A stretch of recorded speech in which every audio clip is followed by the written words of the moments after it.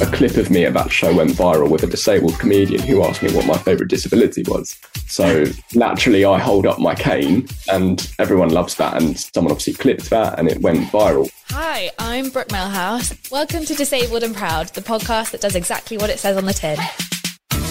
Each week, the show highlights an awesome disabled guest speaking about their own disability, why they're proud to be disabled, and why they're proud to be themselves.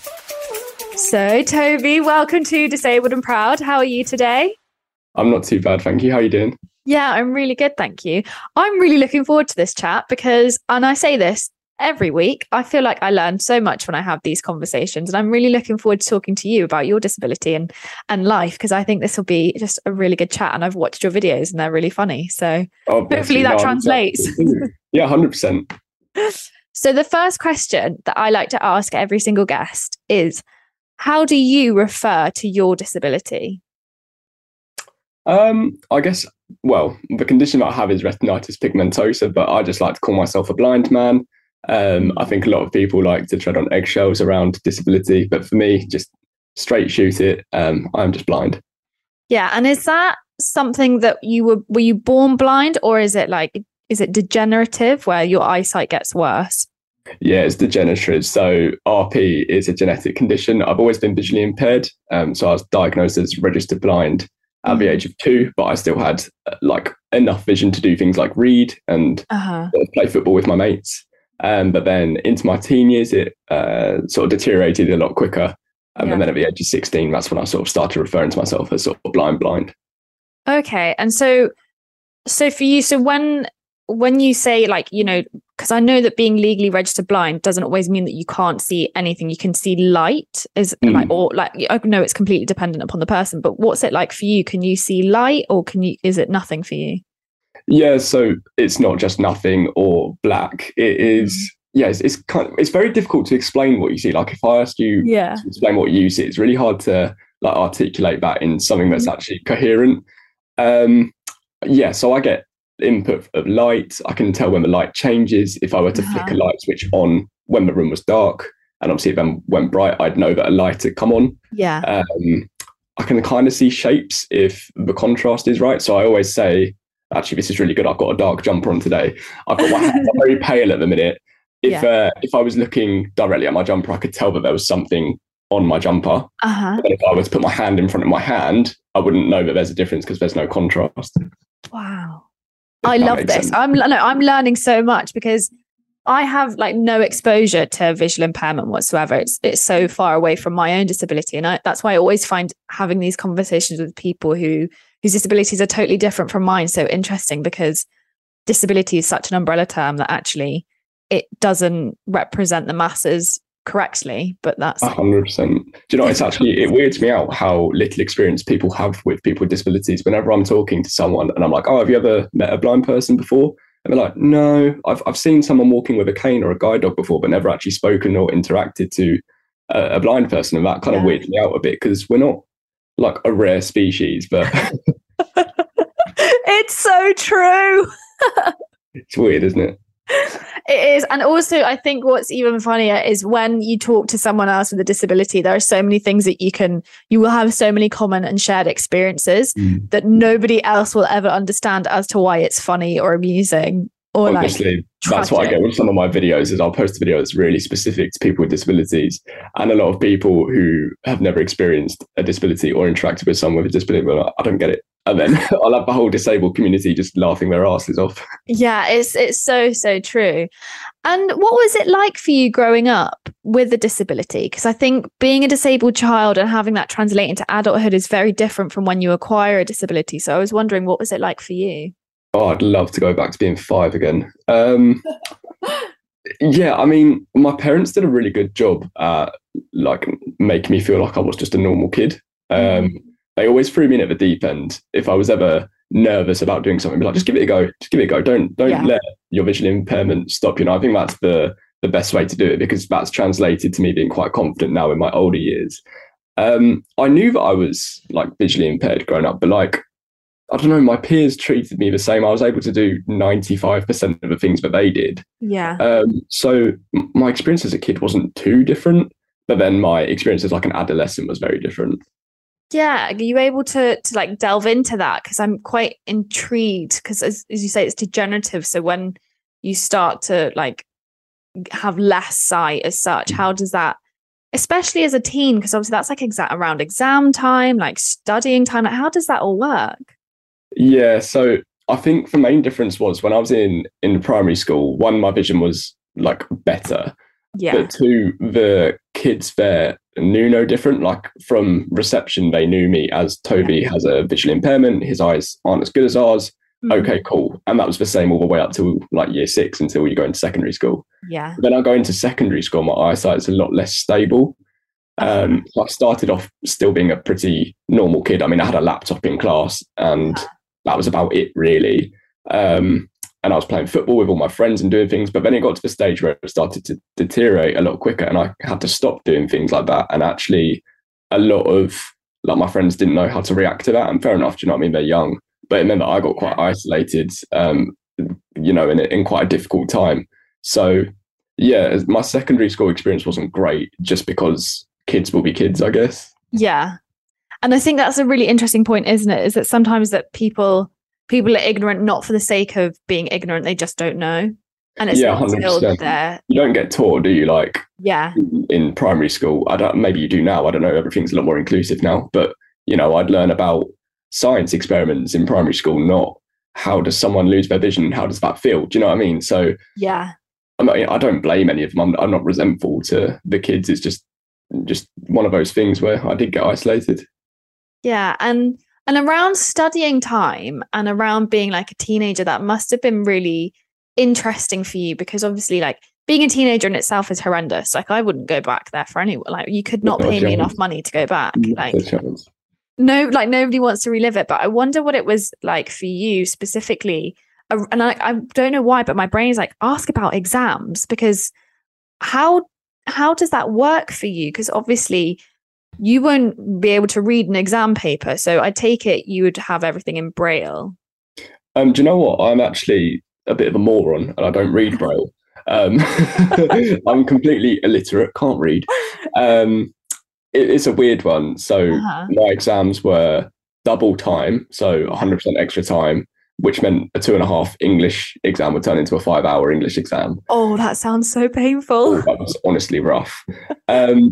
So I'd have my laptop and the paper would be like translated into a computer version for me, which then I'd actually have a member of staff read to me and then I'd type my answer out because I hadn't learned how to use a screen reader at that point. So the software like reads out things on your screen for you for blind people. I hadn't learned that because I was such a stubborn kid. I was like, I don't want to learn that. Which I really should have. So yeah, exams were difficult in that sense, but I got through them. I did well in my GCSEs and A levels and stuff, but it would have been a much smoother process if I hadn't have been so stubborn. But I love that that's an admission that you're willing to make. Is that like, yeah, I was just too stubborn. Like, 100%. Honestly, if I could give advice to any young person, it's just make sure you're prepared for things like that. If you know it, the thing is, I had no excuse. Like I knew I was losing my vision. I should have been preparing, but no, I was such a pain to my teachers and parents as a younger kid. But actually, it's good that you can look back now and be like, actually, yeah, I was a bit of a pain, but like, you know, we all learn, we all grow. 100. Well, I wouldn't be like where I am now and be able to sort of, I don't know, it's given me that mindset now of do everything you can to prepare yourself for situations, which is more important as an adult, I feel, than it is as a kid. You know, kids are far more adaptable and resilient than we are. So I think it might be a good thing in the long run. And with that, how has this all translated to your career and what career path you've chosen to go down? Because I always find talking to people with disabilities, we do have we have a natural set of skills that a lot of other people don't have. Like we're brilliant problem solvers. We always think outside the box. Nothing is ever really too much of a hassle because we've probably dealt with something worse. So for you, how did that translate for what choices you made in your career path? That's a really good question, actually, because I'll go back to the stubborn point. I was obsessed with sport and I wanted to be like a personal trainer, or I used to be a sprinter. So I wanted to be an athletics coach.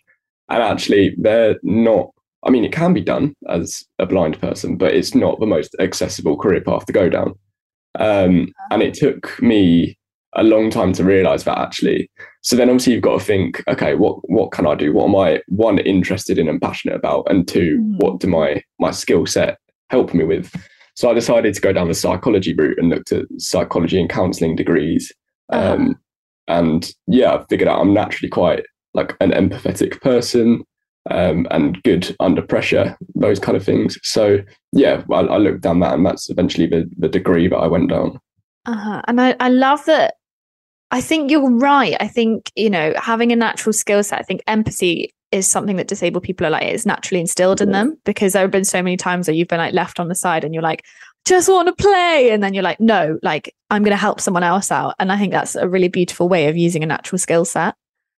I think being disabled, like you've experienced every emotion, like it's such a roller coaster. One day you can do something that you never thought you'd be able to do, and you'll be like euphoric and so proud of yourself. And then other days you'll be the lowest of lows and be hating life and frustrated with everything. So it's such a roller coaster, which means that you get such an emotional maturity, I feel, and you mature a lot quicker. I find that's a trend that I find in disabled people is they've had so much life experience that they do mature quicker. So yeah, I think that route that I found naturally fitted me really well. Yeah. And how did you start posting? Like, what made you start posting on TikTok? Because I love it. I think TikTok has just exploded, and I think what the platform can do is incredible. But I'm always intrigued to know how people like first think about when they're first going to post and how it exploded and how it worked for them. It was such a spontaneous thing. Like I was still looking for like jobs in the NHS at the time. I was never thinking that I'd be able to like do content creation full time or work in social media. But I'd been to the Russell Howard show in September, and a clip of me at that show went viral with a disabled comedian who asked me what my favorite disability was. So naturally I hold up my cane, and everyone loves that, and someone obviously clipped that and it went viral. And naturally there were lots of questions in that comment section asking like, why is the blind guy wearing sunglasses? Why is he in the front row? All these kind of things, do you know what I mean? I was like, oh, okay, let's answer some of these in a video. And you know, I had a few takes of this video that I was trying to make, and the first one was really gun-ho and calling everyone idiots, like, what a stupid question. And my girlfriend had to be like, I reckon you should maybe like tone it down a little bit, which was a really good decision. And that video ended up getting loads of traction, doing really well. So I just thought, okay, let's see where it goes. And for some reason it got traction, my page, and we're here 5 months down the line, and sitting pretty. Yeah, and I think it's amazing, isn't it? Because I remember doing a video not like dissimilar to that, where I was actually calling out the government, and actually like it was quite strong. And then afterwards I was like, oh, like that was a really angry disabled post, like and it's because I think you're so like in your mind and like in your mind, in my mind, like when you say something about disability, it's so obvious because it's our lived experience, and it might not be obvious to like your average Joe Bloggs because it's not something they think about, and it's not their like reality. And so when I think about these things, I'm like, oh, like maybe I do need to tone it down, and maybe I do need to take a step back. It's really hard though, because like obviously our day-to-day experience, I feel like a lot of people say like, oh, you're such an inspiration for sharing your story. And for me, it's just like, well, I'm just giving out information. It doesn't take me much effort to do. I don't find myself particularly inspirational. But I think the reason why people like my content is because for the longest time, I was really polite, and I was answering questions as if, the person had never, as if they were an alien and didn't know what a blind person was. And I've only had a couple of videos where I have been a bit snappy or a bit forceful, and actually I slightly regret them now, because of the point you've just said, that people just don't know. They're asking questions most of the time because they just want to find out, not because they're trying to take the mic. And that's like a really solid point, isn't it? Is that people are naturally curious, and it's actually how the questions asked, not necessarily what the question is. Because I think it's different in person, but online I think people are just generally inquisitive, and you can kind of tell when someone's trying to be a bit rude or a bit like sarky, and you just don't respond to that because it's unnecessary. I feel like I really want to sometimes, but actually someone made on one of the videos where I did snap back, it was about how do I read the comments? Like if I'm blind, how do you read comments? And for me, that's so obvious. Like we've had screen reading technology for decades now. Yeah. And I just got a bit annoyed because I had about 8 or 9 comments in a row on the same video being like, how are you reading comments? How are you reading? And I was like, oh, okay. So I did make a bit of a like lashy out video, but someone commented on that video saying, you've worked so hard to create like this space and community where people feel like empowered or comfortable asking questions, but maybe they're not comfortable to ask maybe in real life or to other creators. So maybe next time think about the way you deliver a video. And normally I'd read that and be like, okay. But that actually really resonated with me. I was like, actually, maybe I should tone it down and, you know, treat people, you know, as just curious people rather than people who take the mick. Yeah, for sure. And I like that someone wrote that, and like that's actually quite like a well thought out answer. Like, just FYI, like you've created a really beautiful space, and this is not really like you, but like have a cup of tea and like you'll be fine.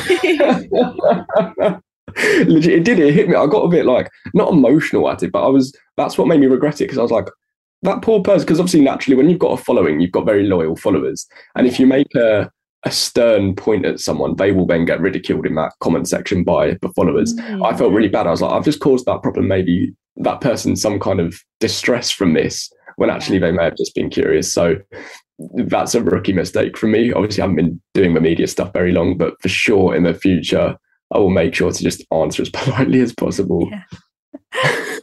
So you've already brought this up. And it's a question that I like to ask anyway. And generally people answer both sides of this question. And it's, do you have a piece of advice for either a younger version of yourself or a younger person with the same disability as you? Yeah, so I touched on earlier, obviously, about the making sure you're prepared. That for me is always number one. Because you avoid so much hassle when eventually, especially in my case where, as I said, I knew it was coming. I knew that I'd lose my vision. I knew that I'd have to adapt one day. If I'd learned how to use technology or maybe learn Braille or whatever, you learn how to use a cane, you know, the process would have become far more easier. But the other bit of advice that I'd give myself, and it's quite bespoke to me, to be fair, but I know that there are a lot of people like me who are stubborn and have one singular goal in life. Plan A is like amazing, and you should put lots of effort into plan A and like really aspire for plan A to come true, but make sure that plan B is bulletproof, because quite often plan A can just crumble right in front of you, and if you don't have a plan B, you're going to be really, really lost. I think I might take that into my own life. That is advice. I've got it for you. There you go. That is so good. I love that. I love that like strive for plan A, but make sure that your plan B will also like work out too. Oh my God, I love 100%. That. I think that's a really good piece of advice. And I've only really learned it recently though, because obviously going into content creation, like taking that full time is a big step for me personally. Like it's a bit of a risk, you know what I mean? Being self-employed, income fluctuates month to month. But I guess for plan B, and this is where plan B is bulletproof, is I've got a degree in counselling psychology, and I can just go back to the original plan. Do you know what I mean? Yeah. So it's something I've realised recently, but it's something I'll always keep with me now, I think. Yeah, I love that so much. And actually, you were talking about assistive technology, and I was wondering if you could explain to me a bit about it, because obviously I know absolutely nothing. So what is assistive technology, and like where do you use it around the house or in life? And how do you learn to use it? Because obviously it's a learning process as well. Like do you go to the NHS? Like where do you go to for all of these like pieces of equipment that will help? Yeah, it's really, really tough to learn all of these things. And as you just pointed out, there are lots of different types of technology that can help. Yeah. So it can get very confusing and a bit like a spider's web where things cross over and overlap, but they're also a different part of the web.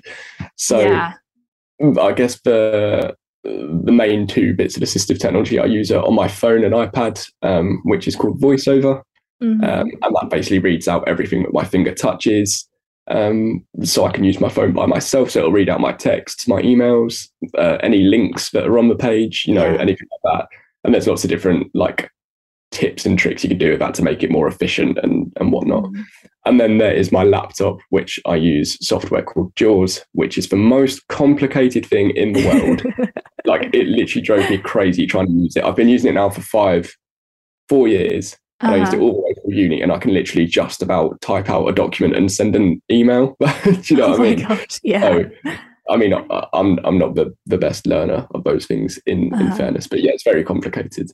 But yeah, I was very lucky. The disability student DSA, DSA, what it stands for, that they funded all of the learning for me for that at uni.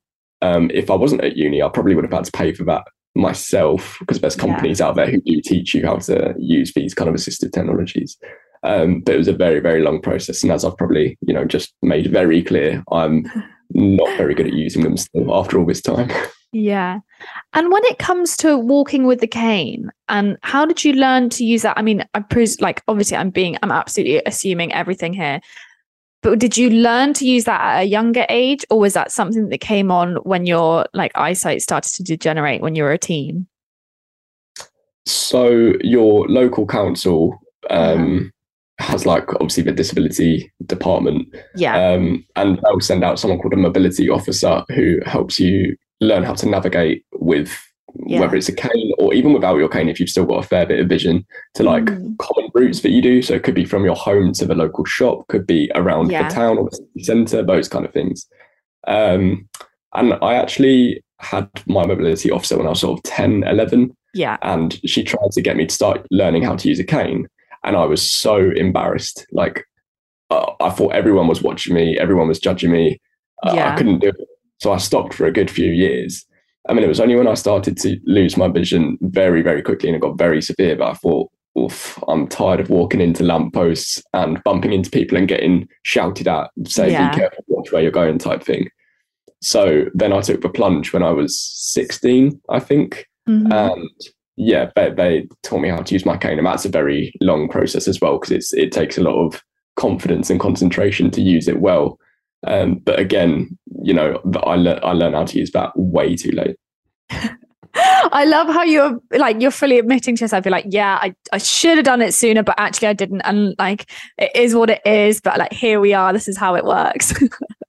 Oh yeah, I'm an absolute idiot. I will throw my hands up and say straight down the camera, I'm an idiot. Do you know what I mean? But I'm here now. I'm still alive. No one got hurt in the process. Yeah, I mean that is the benefit, right? You're still here, so it's all good. It's really embarrassing. But I do think I've had this conversation with Blaine Harrison, who is a member of the Mystery Jets, the band.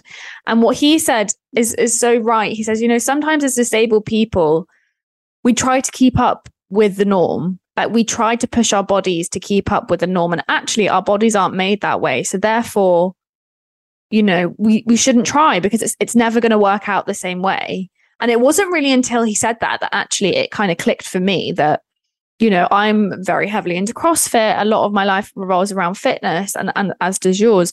But actually, I get tired more. I get 30% more tired because of my limb difference. And that's a stat that I didn't know until quite recently. And I was like, oh my God, it makes so much sense. So actually, it's no surprise that you didn't, use your assistive technology. You didn't want to use your stick until, things were getting to the point where actually you were like, I need to do something about this, because we do try to keep up. And I think that's a societal problem. It's not an us problem. Definitely, it's a societal problem.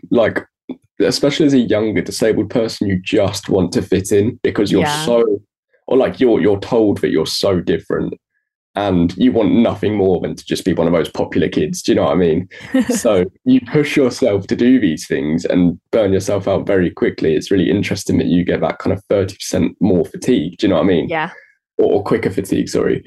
I'm the same, where if I concentrate too much on something, my eyes will get really sore. Or if I do lots in the day, like yesterday, I went into Brighton and did a few bits in Brighton for work, and came back and I was absolutely shattered. My eyes were killing me. And you just got to slow down sometimes. And it's a really hard step to admit that you are slightly different, and that's okay. But as you said, that's not an us problem. That's definitely a societal problem. Yeah, for sure. And I like to ask everyone, because I think at some point everybody goes through some form of hardship, regardless of whether that's disability related or not, right? We all have our moments where we think that things are not going to get any better. And eventually, they do. But during those times, I always think if you can focus on like one positive attribute about yourself, or after you've been through your difficult time, if you can reflect back and think, oh, I did this one thing really, really well, then, you know, it's kind of been a worthwhile lesson. And I was wondering, have you recognized a positive attribute within yourself? Yeah, I mean, it is really easy to just fixate on those negatives. As you said, like when you think things aren't or can't get better, then you're always going to fixate on those negatives. I think something in myself that I'm really, really grateful for, and it's maybe not something that was learned, maybe it's something that's always there, is like I'm quite a tenacious person. Like even if things are really, really bad, I'll just keep going. Like I'm not really someone to slump around and you know, mope about. I will sometimes, obviously, like we all do. Like that's just part of being a human and having hardships. But yeah, I'm quite grateful that I'm quite tenacious and determined to fix things. I like to fix the problem as soon as possible if I can identify that there is a problem in the first place. I think that's the difficult part, is we don't know that there's a problem quite a lot of the time. You're just like in a bad place mentally. Yeah.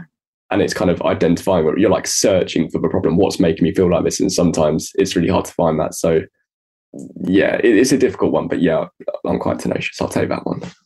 It's really funny that you say tenacious, because that's usually my answer as well. I love that. I was like, when I first started recording this earlier this year, I would always be like, oh, I think mine is tenacity, because I always think I really go after what I want, and I rarely give in. And if I have to pull out, it's usually for a reason that's not like my doing.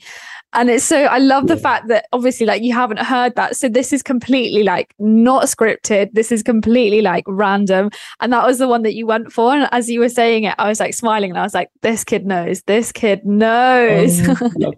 It's such a valuable thing. I think as you can't generalize across a whole like demographic, obviously, but I think a lot of disabled people are really tenacious because, you know, as we said earlier, you go through so many emotions and so many like obstacles, but you have no choice but to be tenacious if you want to get past that next obstacle, because you know another one's coming. Like I know another obstacle's coming. It could be next week, it could be next month, could be next year. But if you're not tenacious, then those obstacles come far quicker and they're way bigger and harder to get over.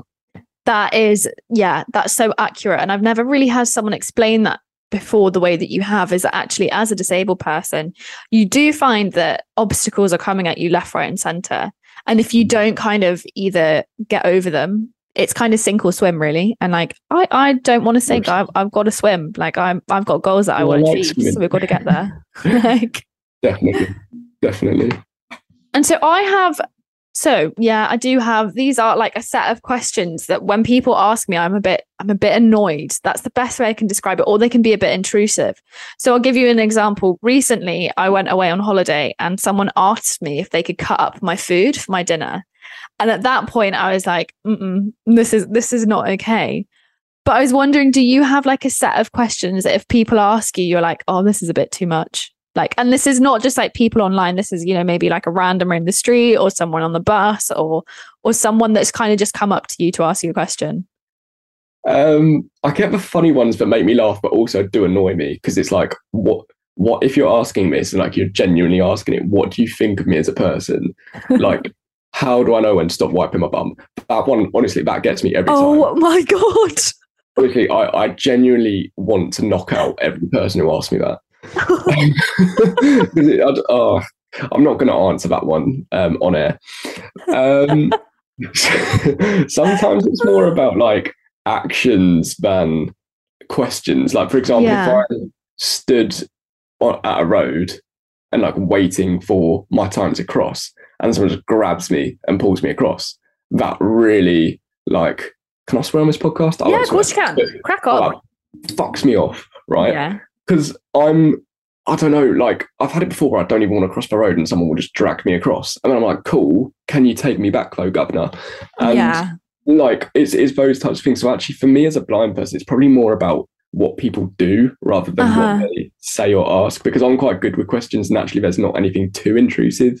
You can ask, I get, how do you find the whole a lot intimately? That one gets me as well. Like, come on, turn the lights off and you'll still find it, bud. But yeah, so I'm fine with it. It's more about actions for me. It's really funny because so many people who come on this podcast, like the weird questions they get asked generally tend to be around sex, intimacy, and the toilet. And it's like people are so fascinated by these questions. And it doesn't matter like what your disability is. At some point, someone has had an inappropriate question surrounding those three areas. And I always find it funny because for us, they're questions that we would never dare ask anybody else. But for whatever reason, people find them fascinating. I think it's because they can be like, I don't know, socially, obviously, sex and intimacy is quite taboo unless you're with people that you're very comfortable and close with. Yeah. And obviously, going to the toilet is just something that, like, who discusses that other than like poo scientists? I don't know what they're called, but those people are like investigate poo. Like, I don't know, they're just not very heavily discussed. So I think naturally people are curious about them. Like, if you could ask your best friends, like, what kind of wipe technique do you use? You would, but it's seen as weird. So I think people see someone with a disability who obviously experiences those things differently and thinks, I can get away with asking about this now. Yeah, I think you might be right on that one, actually. And I was wondering, like, you obviously you go to the gym, you work out.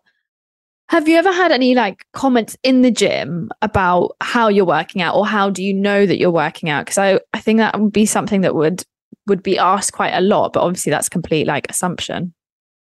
Do you know what? I think normally I get loads of questions day to day, just naturally. Yeah. And I'm like, these are common sense, like these are a bit, come and figure it out yourself. But the workout questions, I will always embrace me like, that is fair enough. Yeah.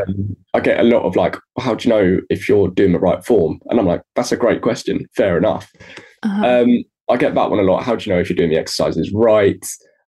What's the point in go? And this is going to sound really harsh as a question, but I don't mind it that much. Like, why do you go if like you can't see the improvements? Like, how does that work?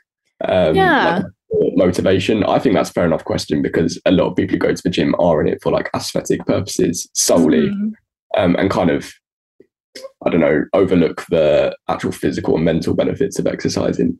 Yeah. And I also get there's one more I get really regularly that I can't remember. Oh, do it like, can I go around by myself? Which is a no. Unless I was in the gym by myself, and maybe that'll be a good video. Maybe I'll do that one day. I've just given you such a great idea. Thanks so much. Yeah, thank you. I'll be off now. And with working out, like, how did you get into that? Because you said that younger you were really into, was it football? So how did that transition into like the gym space? I've always been really like sporty. So yeah, I love my football. I used to be a sprinter, so I used to run me 100 and 200 meters. Yeah. I was actually hoping to go to the Paralympics in 2020, but I did end up breaking my hip, unfortunately. Oh wow! I had to put that one to the side. I can't really do that anymore, unfortunately. Yeah. But naturally, with things like sport comes additional training outside of a sport. So I was in the gym doing sport-related workouts. And then after I broke my hip, I still wanted to stay as active as possible. And obviously naturally you've got physio and recovery to do for that anyway. Yeah. So yeah, I found kind of more bodybuilding type training. I never strived to be a bodybuilder, but the concept of growing your body and pushing it to the like limit size wise really intrigued me. So I learned a lot about that, and was in the gym, I guess, constantly from about the age of 15. I love that. I love that, unfortunately you did, like, you broke your hip, as you said, and that took you away from one thing, but actually it gave you something else. And now that's a big part of your life. Do you know what? It's probably the biggest event in my life, because until that point I was completely fixated on sport. I wasn't putting any effort into education. I was like, I'd say to my teachers, like, nah, I don't need to do this. I'm going to be paid to be an athlete. Like, it's fine. And they're like, what if you break your leg, mate? I'm like, no, I won't break my leg. Ended up breaking my hip. So they were kind of right in that sense. And do you know what? It was such a big life event for me, because after that I did then I think this is also where that plan A, plan B, like, proverb comes from with me. Yeah. I did then put effort into education, and thankfully, like, I did end up getting good results because of it. So it wasn't just a good thing in terms of finding something else that I love, but also it did just change my life as a whole. Yeah. And I think that that's a really, like, not everything that happens to you at the time is seen as a blessing, but actually upon reflection, it kind of is. And that, 100%. breaking your hip is like, that's a big bone to break. Like, do you mind if I ask how you did it? Did you fall off a chair? Like what happened? I did not fall off a chair. No. It was on track, actually. I had a competition. It was the first competition of the season, and I'd felt a little bit of strain in my hip like the weeks before in training. Yeah. I was like, okay, we'll just see how this goes. Not thinking anything of it really. And when you're younger, especially if you do a lot of sport and a lot of kind of weight related exercise, your muscles can get a lot stronger than your bones. Yeah. So I had really, really strong quad muscles apparently. And when I came up my blocks, my quad pulled off part of my hip. And then it just absolutely crunched it from there when I put my foot down, obviously, because so when you're a sprinter, you put so much power through the floor. So obviously my ball pulled off part of my bone, and then I stomped down on the floor to try and accelerate, and it just, whoa. Oh my God. Oh my God, don't even, like, I never thought pain like that existed. Oh yeah, I can my hips now feel really funny. Do you know, my hips still was like the part of the hip that got pulled off never sort of, I don't know if it was meant to refuse or like kind of generate back. I don't know, but like my hips are really uneven now. They look a bit weird apparently. That's just what you want to hear as well. Yeah, literally. Yeah, you look weird now, mate. You got this like debilitating injury and you look weird as well. Yeah, like thank you so much for that. I was wondering, do you have any like myths around like vision or being blind that you want to quickly dispel whilst you're here? Do you know what? I think that's the biggest problem, like with disability in general in society, is the stereotyping. Yeah. And like the myths, for me, they're the ones that really grind my gears. I think some like innocent myths, like our senses are super heightened. That one's not true. Like we just, you know, if me and you did a hearing test, we'd probably have the same score. Do you know what I mean? It's just I'm naturally better at using what hearing I've got. Yeah.